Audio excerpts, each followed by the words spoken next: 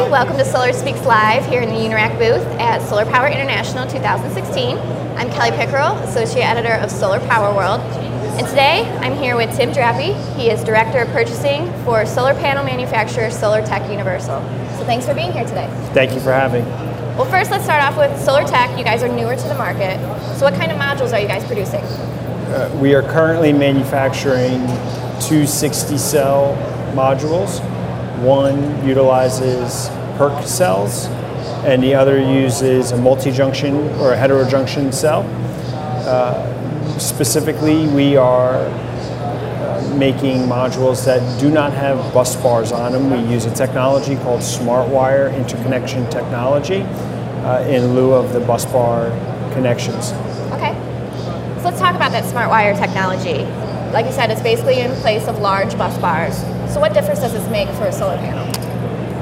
There's many differences. It starts actually at the cell level. So in cell manufacturing, the bus bars are made from silver primarily. So by removing the silver out of the manufacturing process, you stabilize the cost of the solar cell, which is very important. So our manufacturing costs are very stable. From our perspective, in the manufacturing itself, by removing the bus bars, you do not have to apply so much thermal stress on the cell during the manufacturing. So bus bars connect to each other with bus ribbon, and bus ribbon is soldered onto the cell. And when you add this very high heat onto the cell, it creates a thermal stress. And that stress can lead to microcracks, which leads to a reduction in power on the cell. And when you add up all of the cells with microcracks and then all of the modules in an array, these incremental small losses become very large. Another advantage is that they are so narrow, they're only 200 micron in diameter, that they only cover about 2% of the cell. So the cell surface has a significant amount less coverage on it from shading.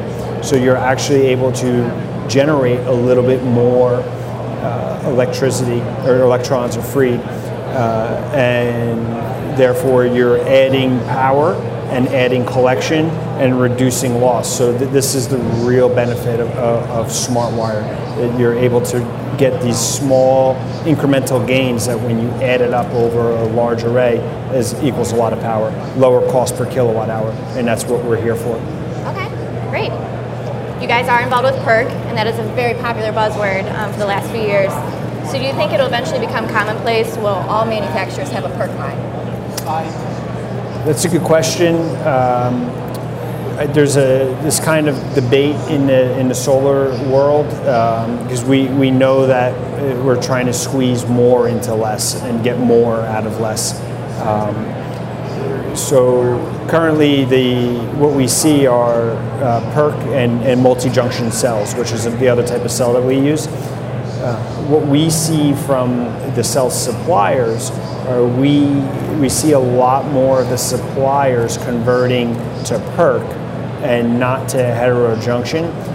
My intuition is that it's a cost. It's that the PERC integrates very easily into the existing line, and heterojunction is more of a new process for them.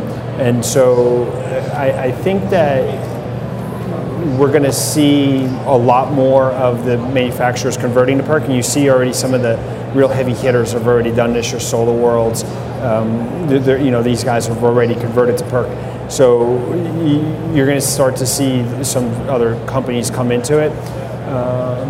But I don't know. I would tend to believe that it's either going to be a PERC or a multi-junction, and then adding bifaciality to either of those, which is going to really up the power.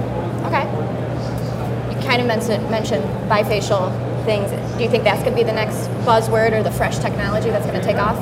Well, you just being in here for 5 minutes, you walk around and everybody's got a glass-to-glass module.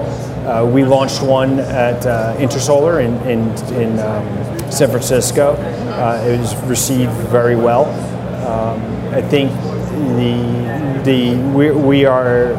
we would like to really move that forward.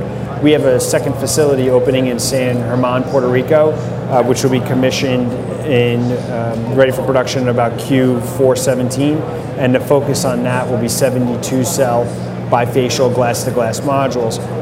These modules will be somewhere about 375 front side flash with a 25% backside gain. So I think that you're going to see a lot more of the bifacial modules, the glass-to-glass, and you're going to see with the increase in building integrated PV and your facades and your window structures, direct glazing and things of this nature. Roofs are already showing, that slate roof application where you can put it in lieu of your roof.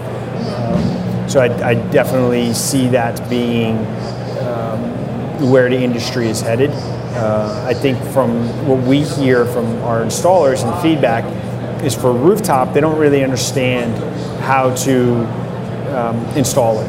And so that's something that we're here to find too, is to find manufacturers that are specifically making racking solutions for glass to glass, because that will help us help the installer, and that's what will get these things on roofs. Right. Okay. So are you seeing any other trends in solar panel installation techniques?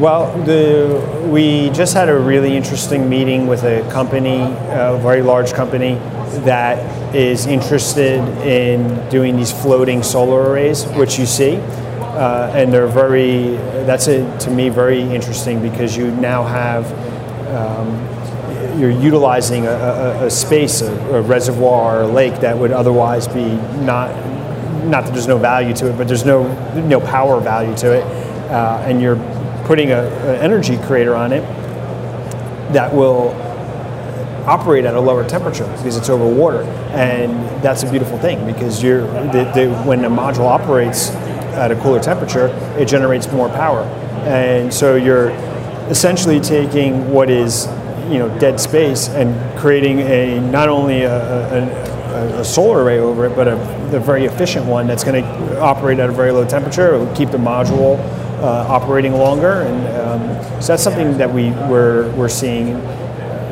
And then, like I said, the building integrated PV, the direct glazing, the windows, facades, walkways, lanais, all those really cool type of applications. So it's really exciting stuff. Yeah. Okay.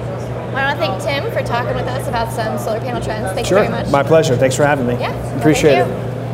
I'm Kelly Pickerel with Solar Power World, and we're here in the Unirac booth at Solar Power International for Solar Speaks Live. Tune in a little later for some more interviews.